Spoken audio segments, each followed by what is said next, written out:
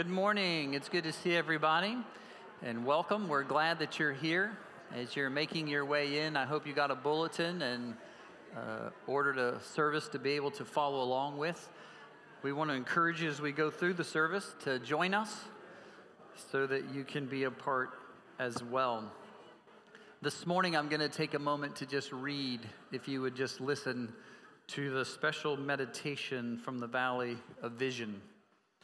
Jehovah God, thou creator, upholder, proprietor of all things, I cannot escape from thy presence or control, nor do I desire to do so. My privilege is to be under the agency of omnipotence, righteousness, wisdom, patience, mercy, grace. Thou art love with more than parental affection. I admire thy heart, adore thy wisdom, stand in awe of thy power. Abase myself before thy purity. It is the discovery of thy goodness alone that can banish my fear. Allure me into thy presence. Help me to bewail and confess my sins. We hope this morning as we do that, we'll come through this process of worship that he calls us to and leave this place a changed person. So let's begin, if you would. If you're able, stand with us as we sing our opening hymn, Holy, Holy, Holy, hymn number 100 in the red hymn book.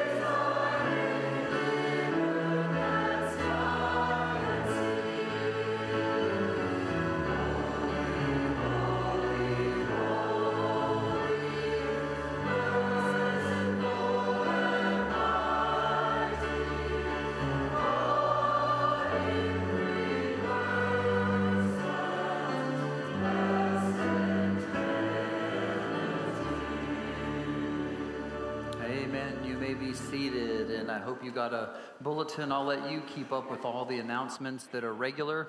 Let me just remind you as you read through those, the Bible studies that are starting back up and the ministries that are taking place. And again, be praying about deacons that you would like to nominate and serve, and we'll put out a box next week and we'll have things for you, but we'll be taking those through the end of February.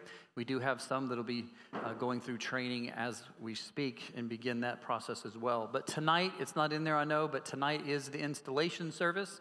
We're commissioned by Presbytery to put forth elders, ruling elders and teaching elders from different churches to be able to function for the Presbytery. And so tonight, we invite you back at 6 p.m. We will have a special service to install David as our assistant pastor here. And then afterwards, some finger foods. Now, I know it'll be cold. I can already promise you that. I can just tell. I have this feeling about me that it's going to be cold tonight. And so just come, know that it's going to be that way, and we're going to fellowship and warm up on the inside. We still have our children's ministry going on, so if you do have children, please bring them. And parents, if you usually drop your kids off and then go back home, well, tonight you can take them and then come up, be a part of our installation service as we celebrate David being here. It's a way that the Presbytery oversees their churches, is all of our pastors, as you know, if you're familiar with Presbyterianism, but if you're not, all of our pastors go through a process with Presbytery to be examined and to be accepted and to be installed so that everything has an oversight as we practice this plurality of leadership and accountability in the church. And so please come tonight at 6 p.m., bring some finger foods, whatever you would like, and we'll just fellowship afterward. The children, when they are getting out at about 7, we're going to invite them to just come on downstairs with us as well, and we'll just all have a fellowship time together. But let me also remind you, if you haven't seen it, I was told to announce, it's kind of interesting, new for some of you, but Pastor David's helped us with our session, put out a summary each month. And so Steve, our clerk, if you didn't see that in the blast this last month that comes out, each month when our session meets, we'll put together a summary of our meeting. We'll put that on the blast, and you guys will have an opportunity to see what it is the session is dealing with and what they're working on and how they're moving forward and what it is that they're doing to help minister to you since you've elected them to lead you.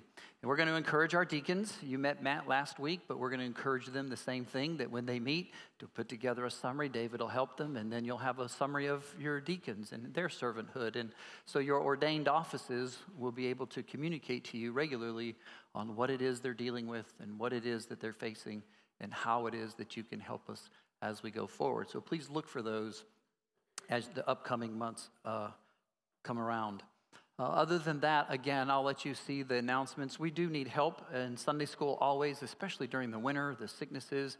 So if you're willing to help teach, whether it's a preschool class, a children's class, adult class, please let me know or call the office and say, hey, I'm available if you need a sub or an assistant. I know many of you have plugged in, but especially during the winter, we never know from one day to the next, and we don't want you to feel bad if you're sick and not feeling well. We understand if you can't teach, but it's nice to have subs that we're able to just plug right in. So please let us know if you're able to help with that as well. But other than that, let me call us to worship so we can continue for the reason God's called us here, not for all the ministries we're putting together, but to come before Him and to be touched by Him and to worship Him. And so if you would stand with me, and we're going to begin a process as we pray and confess our sins together. This week a little differently is a congregational confession of sin and assurance. But let me begin by calling us to worship. Worthy are you, O Lord and God, to receive glory and honor and power, for you created all things, and by your will they existed and were created. Let me pray. Heavenly Father, please help us to set aside those worldly things, plans, preparations, and all that we have already set busy on this Lord's day. Lord, we live in such a way that the day becomes so normal when we leave this place. And yet, Lord, help us to take the time to set it aside, to make it holy, so that it's the whole day given unto your service and not just a few hours or moments. Lord, as you call us together this morning, help us to realize our need for forgiveness, our need for your cleansing, and to prepare us for our future home with you. And we ask it in Jesus' name. Amen. If you would join me in our congregational confession of sin and assurance, you will see there where it says all, and I will read together the minister. So if you would join me as we confess our sins and find assurance together, join me. Hear our words and our groanings, O Lord. Give attention to our cry for mercy. You are not a God who delights in wickedness. Evil may not dwell with you. The boastful shall not stand before your eyes. You hate all evildoers. You destroy those who speak lies. You abhor the bloodthirsty and the deceitful. But, O Lord, we are evildoers. We are boastful, deceitful, and bloodthirsty. By your mercy alone, by the abundance of your steadfast love, may we enter your house. Because of your Son, O Lord, let us find refuge in you. Take away our sins and let us sing for joy. Cover us with your favor as with a shield, for the sake of our Savior, Jesus Christ. Amen. And as we continue in worship, let's sing together, Man of Sorrows, here in your bulletin.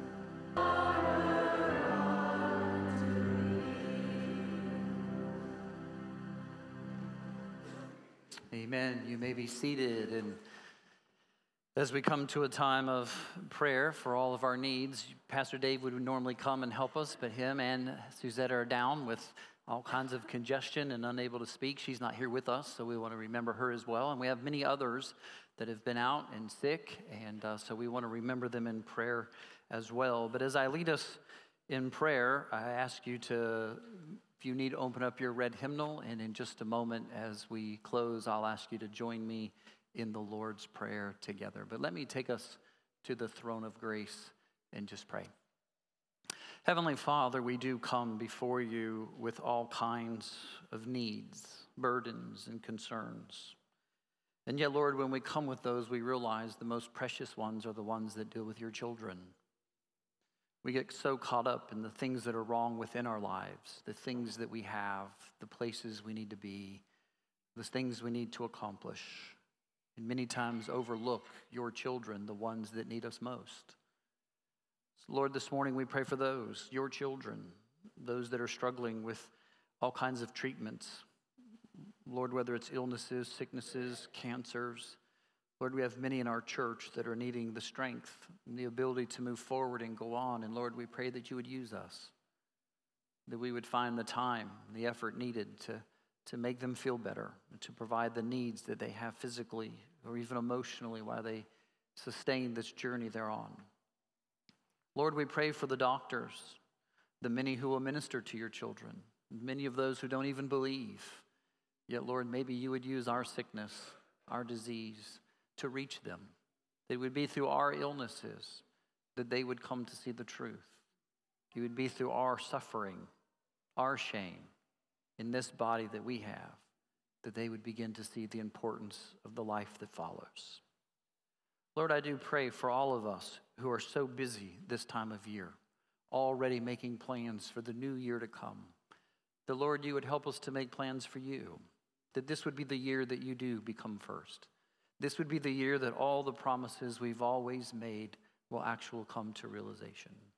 The so many times that we've put you aside, that other things have cropped up, that other events have taken place, and we just keep pushing you farther and farther back.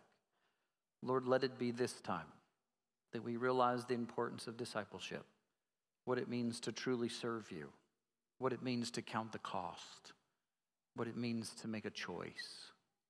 Lord, help us this morning as we minister to your children, make those costly decisions. It may take something from us in order to minister to them. Lord, we pray again for your children who are fighting wars, those that love you as much as we do and yet are called to a point in which they will give their lives, and they may not return home, and they may not be able to disciple their own children anymore. That, Lord, you would place the burden on our hearts through prayer, through giving, and through service, to surrender our service, to further the kingdom, and to do what we can to help those children who will no longer have a father or a mother or a grandfather. Lord, all these we bring before you because they're not the things that matter most. They're your children that matter most to us. And that you would just help us this morning more than anything to begin focusing more on people than all the needs that we have ourselves. Lord, I do thank you for those who've gone through surgery. Lord, I thank you for those who've gone now through recovery, those who are going through rehabilitation.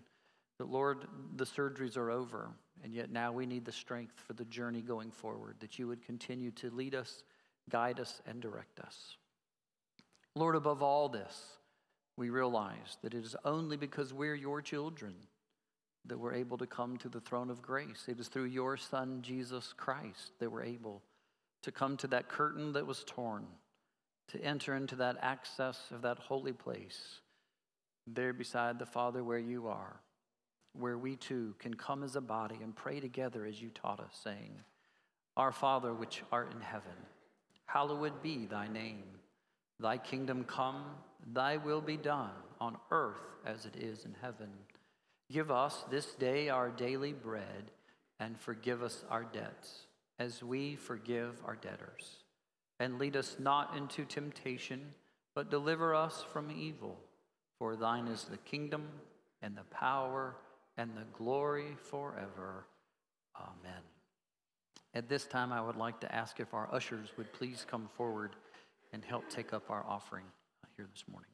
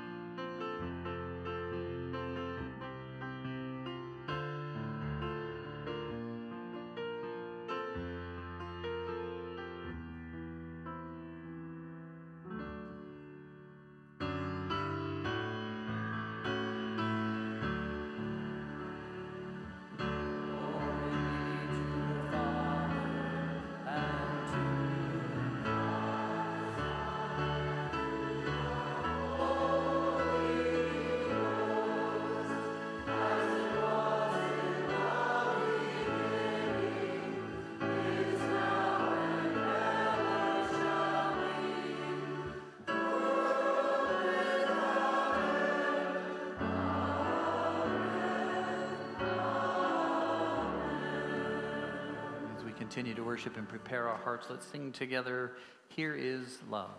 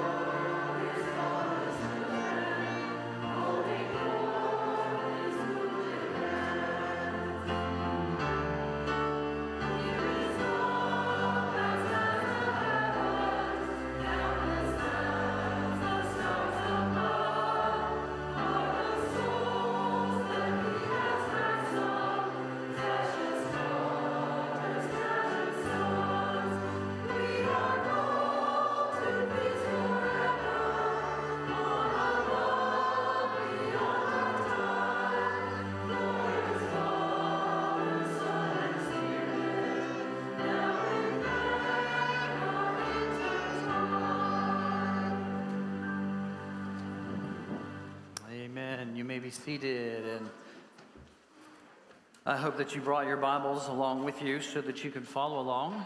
If you're visiting with us, we've been studying through Mark and the power of discipleship and the journey that he is taking us on to quickly see our need to follow him.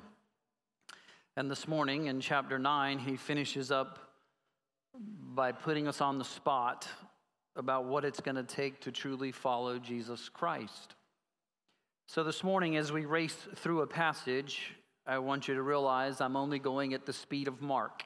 I don't know if you know what that is, but it's a fast pace. It's a constant reminder that no matter what we do, it's about our commitment to Jesus Christ. I could begin the service this morning by simply asking you, as some people would say in the journey of young people, they would say, look at me for a minute. Look at me. Are you or are you not committed to Jesus Christ? I want to know. Is it the normal response? Well, yeah, I'm busy and I love him and it really doesn't matter because it's all about his grace. I mean, it's his love for me that matters most. Or do you love him enough that you have sacrificed the things necessary to follow him. I will say this, if you've been following Jesus Christ and you haven't had to make sacrifices, then something is wrong with your service. Because we have been set apart. We are being sanctified. We're being changed and rearranged to be made something that everybody else is not. And without his help, we couldn't do it. And so here, Mark chapter 9 takes us on a quick journey of the importance of what it means to truly follow Jesus Christ. Have you truly counted the cost? And can you say, no matter what the cost, I'll follow Jesus Christ? Chapter 9, beginning in verse 42, he says, whoever causes one of these little ones who believes in me to sin, it is better for him to have a heavy millstone that is hung around his neck and that he is thrown into the sea. And if your hand causes you to sin, cut it off. It is better for you to enter life maimed than having two hands to go into hell, into the unquenchable fire. And if your foot causes you to sin, cut it off. It is better for you to enter life without a foot than having your 2 feet to be thrown into hell.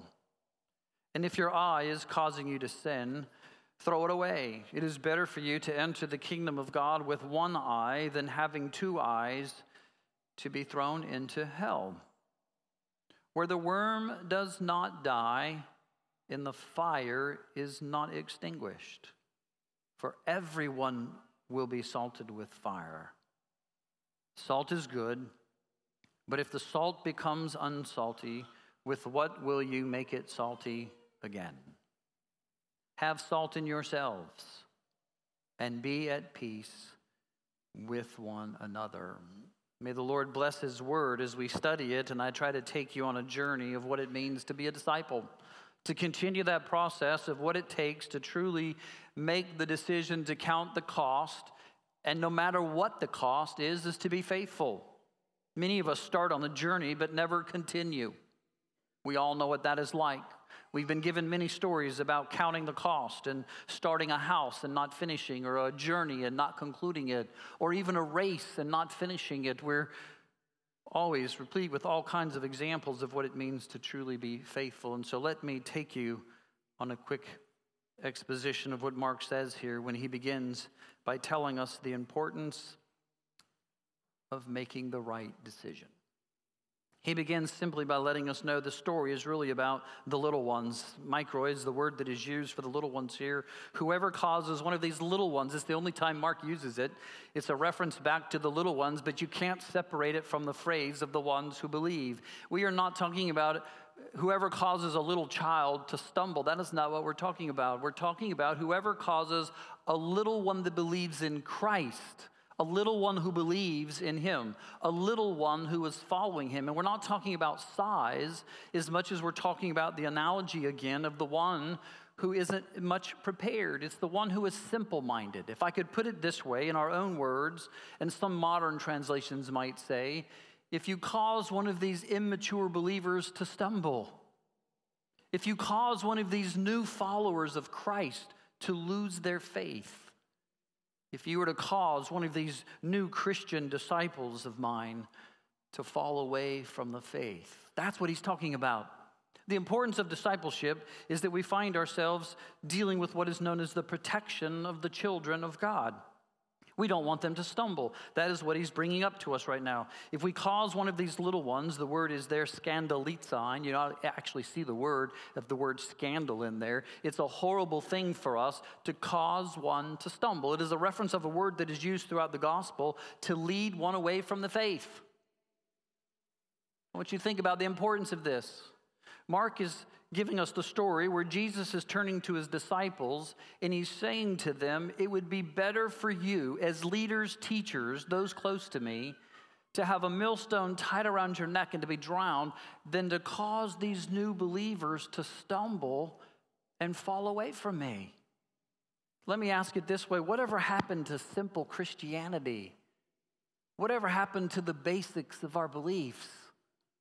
We live in a time in which we only experience what Mark is saying is so true. For them, it was the Sadducees and the Pharisees and the Essene communities, and it was the scribes and the leaders of the laws. And it was the point that Christianity was taken to a sense of hoping and longing for a Messiah who would take away our sins and moving it toward more of an educational scene where only those who are educated and properly taught in the words would be able to understand what it is that Jesus wants for us. And maybe you're here today and realize it's no different in your life. That sometimes we find ourselves scared to go to Bible studies. Do you know why? We may not have the right Bible. And we may not have a concordance in the back. And we may not have the footnotes on the side. And we don't have the cross references down the middle. And we don't understand enough Greek to make the analogies of the words that are there. And the Hebrew is slipped right beside of us. And if I go to a Bible study and they call on me and I'm not able to make those references and to find the purity and peace in its original languages, then I'm not really worth anything at all. And I'm not really going to study and make anything of myself. Whatever happened to the Bible study that when someone came in your house, you greeted them and simply just said, hey, come and read the scriptures with us. Let me talk to you about Jesus. Let me let him do a work on your life like he did on mine without having to go through so much depth of everything. Now, I'm not against knowing the Word of God. Please don't hear me say this morning that we don't need the deep truths. But folks, we're causing the little ones to stumble. We're taking a generation of people who don't know the Bible, don't care about the Bible, and making it so hard to get into the Bible that nobody wants to come. Whatever happened to the simple truths of the scriptures that were so easy to remember? How many of you still remember John 3:16? What about Romans 8:28 and 29? It's a big difference when you go from saying God so loved the world to now only the predestined, called, and sanctified make it. Just where do you start with your children?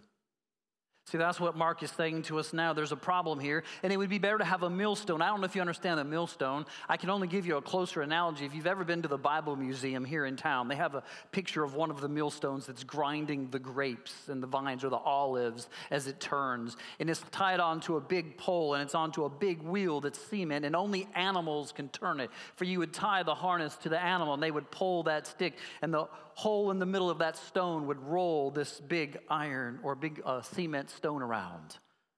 It was so large that the only person we know of in Scripture that could ever do this was who?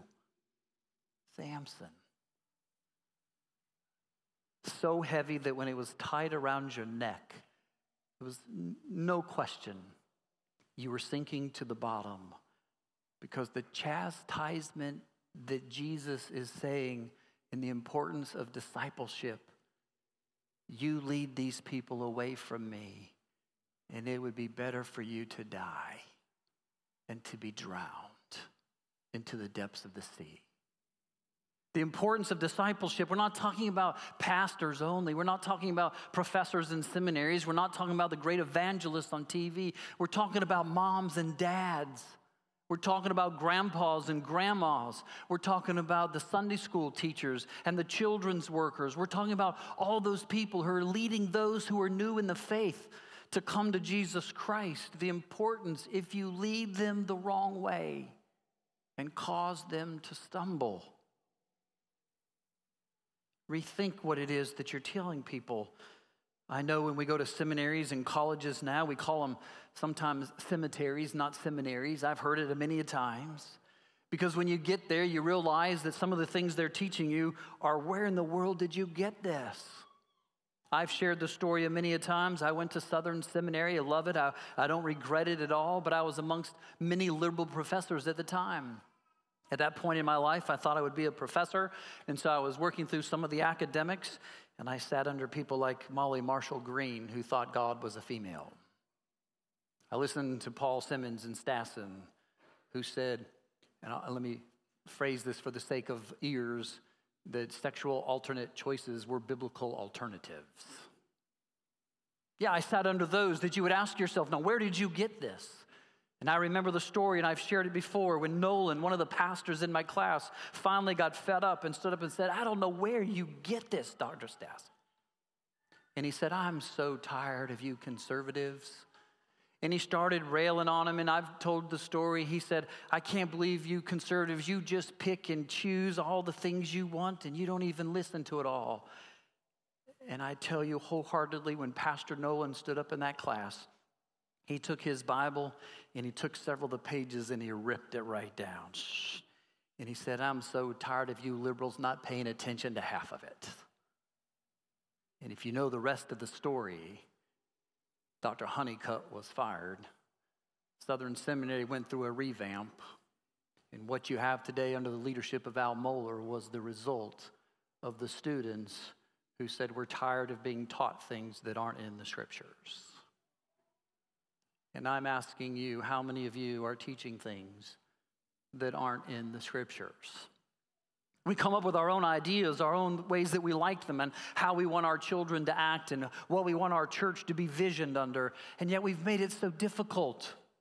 We ask those to serve as just elders, and I find myself at fault as any of you. When someone says, hey, what does it take to be an elder? You would think the simple answer would be to be a leader for Christ, to love people and lead them to the Lord, to discipline his children, to bring purity and peace. But you know what the answer for most of us is? Well, we want to take you through the Westminster Confession, the larger and shorter catechism. We've got to get you to understand Presbyterianism and the doctrines of how it comes. And we've got all this set before them that the average person simply says, if that's what it takes to be a leader in the church, what? I don't want to be one. Because what they'd really rather say to me, and I'm learning, is I don't care about all the deep stuff. What I really want to do is care about people. And I ask you this morning that if your heart is to care about Jesus' children, then you should be an elder. Because if you care about God's children, you will care about the truths. You will care about the scriptures. You will care about doing things in a peaceful way. But we've got to get back to the base. That's what Mark is saying. Jesus is telling his disciples, we've got to stay close to Jesus and keep it simple. But that's not it. He goes even farther to tell you this chastisement that God has for us. Isn't it amazing that discipleship is at such a cost that Jesus would chastise us in such a way that our eternal destinies depend on it? Don't take it lightly. Yeah, I'll be a teacher. Call on me when you need me, Pastor. If it's once, twice a year, call on me. I'll be a deacon. Of course, I have a job and I can't really be there all the time, but I'll be a deacon. I'll be an elder. I mean, I'm so busy I can't really be involved with the people, but I'll be an elder. I'll be a teacher, but I don't have time to study. Guys, I could just go on and on. I'm not picking on you. I'm picking on the church. That today, if you ask the average person in the church what it is that they're doing and why they're doing it, they couldn't tell you. And you know how I know? Because statistics still say that the majority of people in church have never helped lead someone to Christ yet.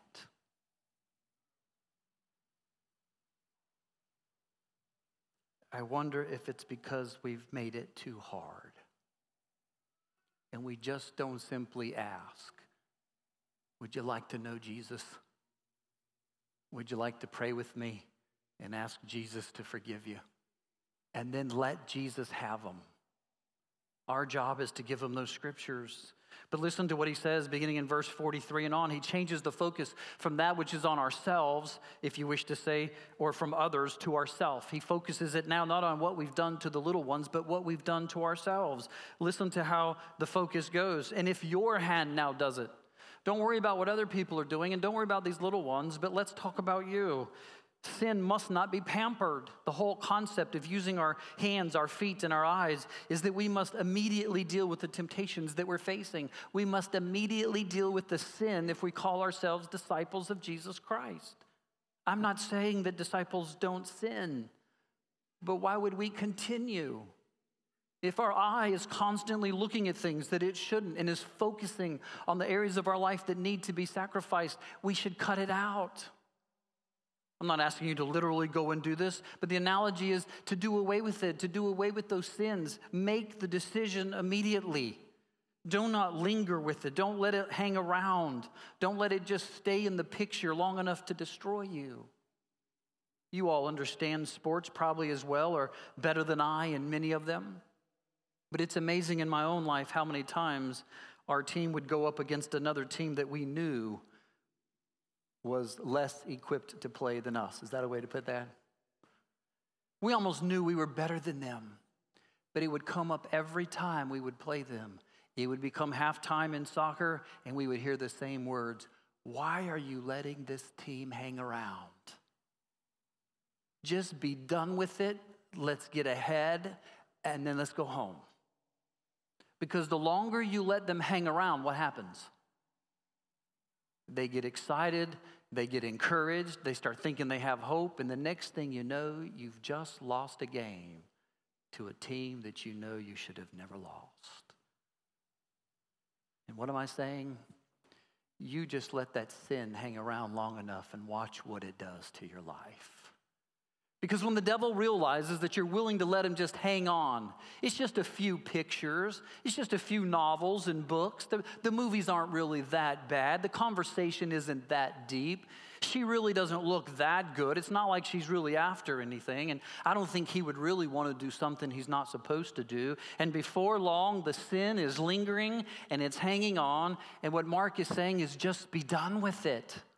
Cut off your hand, cut off your foot, take out your eye. What he's saying is get rid of the temptation before the sin that so easily entangles us and keeps us from running the race of endurance. It begins to make sense in what Jesus is telling them. We've got to make a decision. Halfway discipleship doesn't work. I wonder how many half Christians we will see in heaven. And which half would it be? It makes no sense. And Jesus is saying discipleship is no different. How can you be a half teacher, a half parent, a half leader? You're either with me or what? Against me. Just how committed are you? That's what he's saying to his disciples. The struggle against sin. Gosh, whatever it takes, count the cost today. Count the cost. Eye, hand, and foot, they're just wonderful analogies to all the places and the things that we see, do, and go. Think about it that way. All the things that I see, what needs to change in my life? All the things that I'm doing, what needs to be put aside? And all the places I'm going, where do I need to stop so that I quit causing those new believers in Christ to stumble? For when they look at you and find the permission to do what they shouldn't do, that's what Jesus is saying to us. Just how committed are you? Nothing should prevent us. They're not life. That's what he tells us. It's coming to the kingdom of life. Do whatever it takes to enter the kingdom. We're talking about real life here, folks.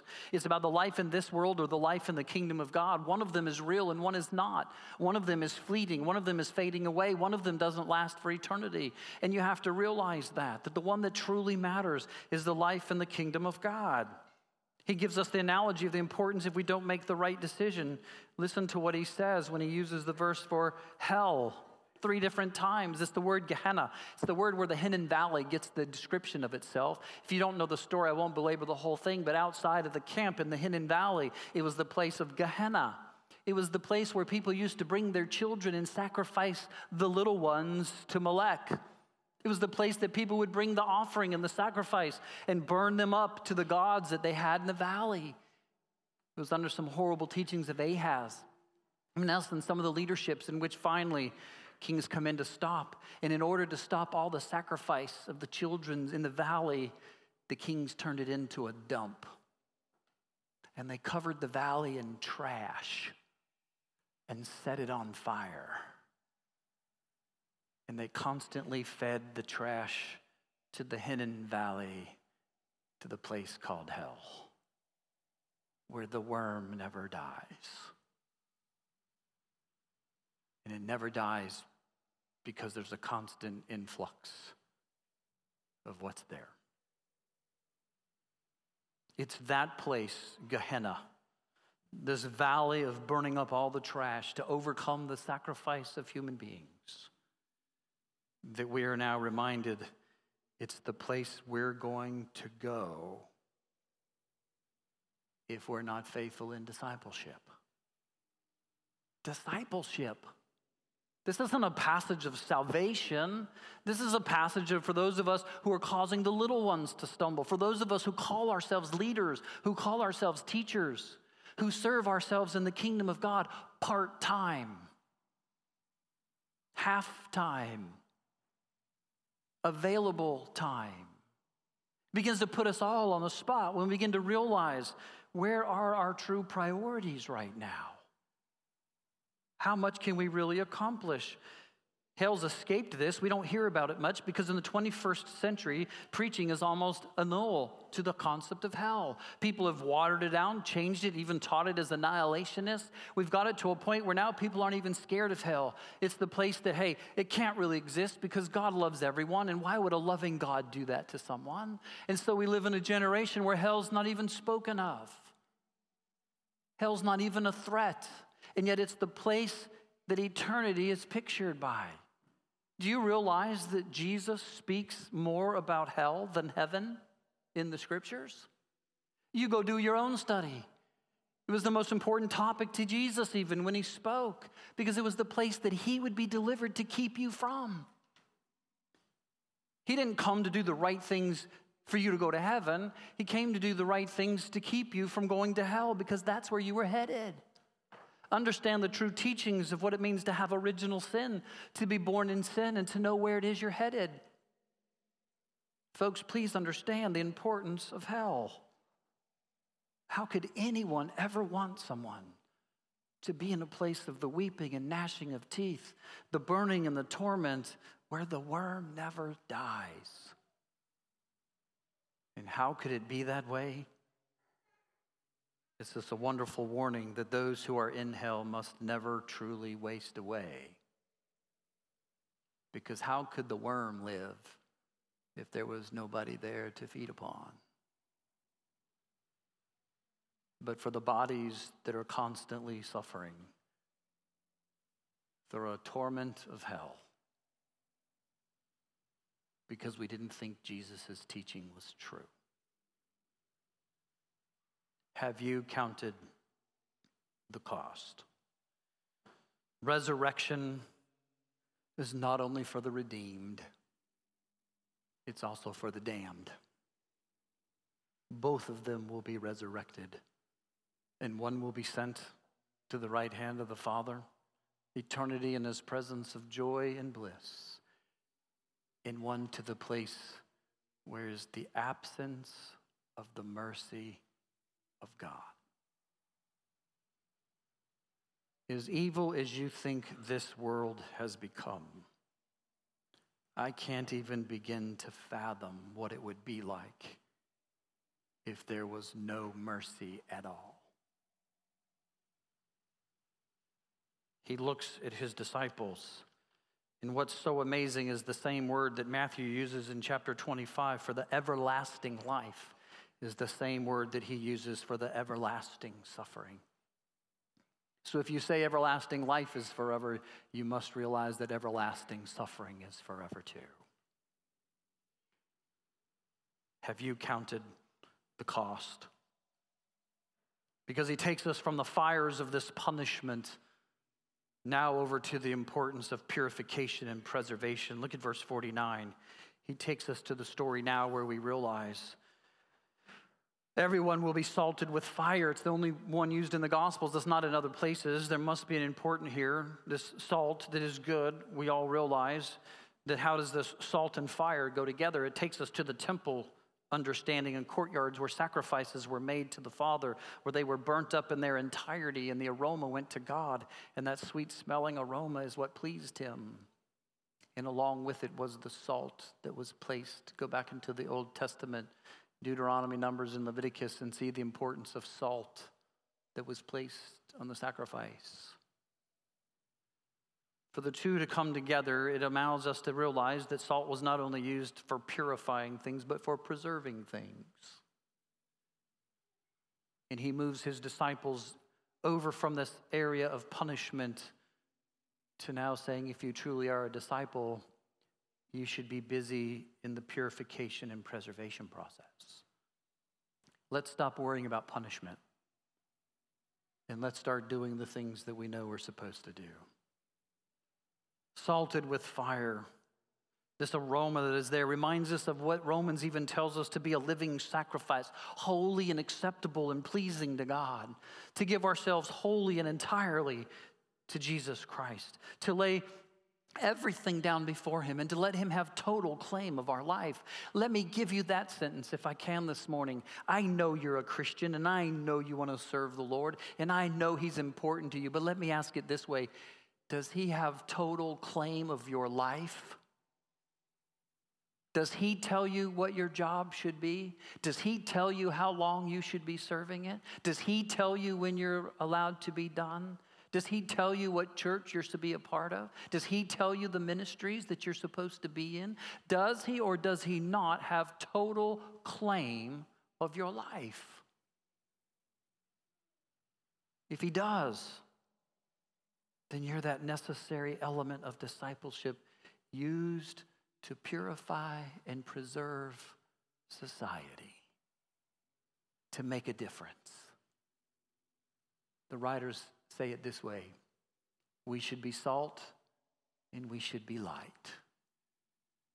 For those of us when the Lord has control of our lives. Totally consumed by God. Worthless if not. And so we get to the reality of the close, if I can say this, and just the analogy, salt is good, but if it becomes unsalty, what makes it salty again? Have salt in yourselves. Because when you move into total supremacy of Jesus Christ, and we move into the purity and the purification and preservation of society, we're the only ones that can truly bring peace.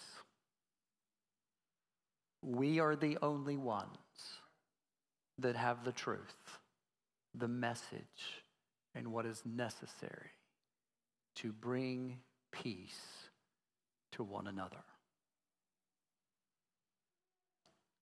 Take up our cross daily and follow him.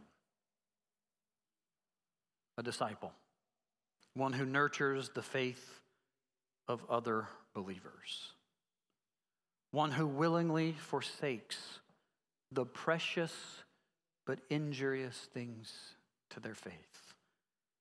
A disciple, one who has become salt and light for the purity and peace of this place. Where are you? Where are you headed in the next 100 years? To the place of the redeemed or the place of the damned? And Mark says it's based on your discipleship. Have you counted the cost of what it truly means to follow Christ and to call yourself a disciple? Let's pray. Father, thank you. As we prepare our hearts to commune with you, we ask you to forgive us, to help us, to strengthen us, to truly make the trade, to make the exchange. Lord, as Mark has laid it out before us, your Son has made it so clear to us that we must count the cost. We must make the trade. We must make the exchange. Our lives for his. Whatever it cost, help us pay it all. For you counted the cost and you gave it all. so that we could come to you. We ask in Jesus' name, amen. As we prepare for the Lord's Supper here this morning, I want to invite you to participate with us this morning if you are one who has made a profession of faith in Jesus Christ. If you have done that, then I invite you to participate with us. If you're participating in a church, one that practices the truths of the Scriptures, the disciplines that come before us, you've been baptized, you follow faithfully in Christ, but maybe you've made the decision of yet to be baptized. The important thing is that you've made the profession of faith, that you've counted the cost, and before you'll ever be a disciple, you must first become a believer. You must be one who accepts Jesus Christ. As we share the supper in just a moment, I'll read some scriptures together, and then I'll invite you to participate. And if you've made that profession of faith, we'll ask you to commune with us. But before we do so, would you please join me as we confess our faith before we share together? It's there in your bulletin. I'll read the question if you'll join me. And at the end of this, if the leaders would come to help pass out the elements. What is the Lord's Supper? The Lord's Supper is a sacrament of the New Testament in which bread and wine are given and received as Christ directed to proclaim his death. Those who receive the Lord's Supper in the right way feed on his body and blood, and thereby are spiritually nourished and grow in grace. They have their union and communion with Christ confirmed, and they publicly witness to and repeat anew their thankfulness and commitment to God and their mutual love and fellowship with each other as members of the same mystical body. What are Christ's directions for giving and receiving the bread and wine in the sacrament of the Lord's Supper? Christ has directed ministers of his word to administer the sacrament of the Lord's Supper. First, they should set apart the bread and wine from their ordinary use by the biblical declaration, thanksgiving, and prayer. Then they take the bread, break it, and give both it and the wine to the communicants, who, according to the same directions, are to eat the bread and drink the wine, thankfully remembering that the body of Christ was broken and given, and his blood shed for them. If the servers would please come as we prepare to share together. I remind you that as we take it, the bread does not save. It is the element we just shared, that it has been given to us to commune together, to pass amongst, and to eat together. And so in just a moment, I'll read something, but I'm going to ask that as they come, we pray, and then we'll pass. Heavenly Father, we ask that you will take this bread as we pass it, and mystically, Lord, spiritually, feed us, nourish us, and for those of us who are following you, increase our faith. We ask it in Jesus' name. Amen. Before we take and do that, Jesus met in Corinthians, and it says this. He says, in the same way, he took the bread and he gave thanks and he broke it. He said, this is my body, which is for you. Do this in remembrance of me. And so in the way in which he broke the bread, said, this is my body given for you, is the way in which we now take and pass out the bread. And so if you would please take one and hold it until we can all take together. Go ahead.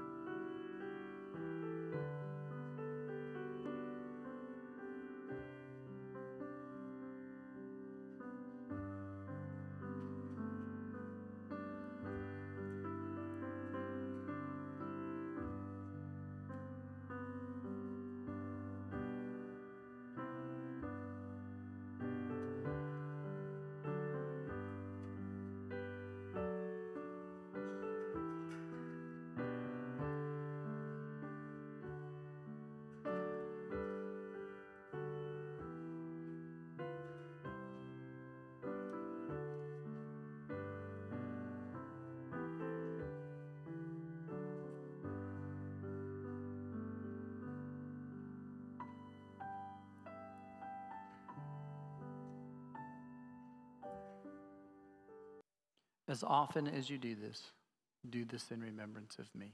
Let's eat. In the same way, he also took the cup after the supper, saying, "This cup is the new covenant in my blood. Do this as often as you drink it in remembrance of me." And so as he took that cup and passed it, so we have cups here that we would like you to take. Please take one, and again, as we pass them, please hold it until we can all take together.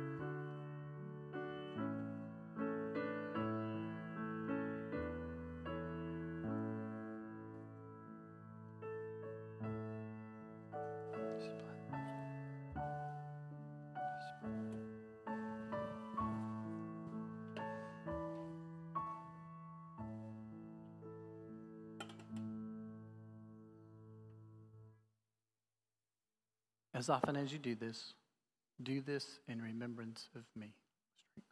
Heavenly Father, we thank you that you would give your Son, Jesus Christ, that you would give it all. And Lord, I pray here this morning that as you increase our faith, that you would convict us. You would reveal to us where it is we too need to make that ultimate decision and give it all. We pray in Jesus' name, amen. If you're able, if you would stand with me as we sing our closing hymn, hymn number 644, May the Mind of Christ My Savior, hymn number 644.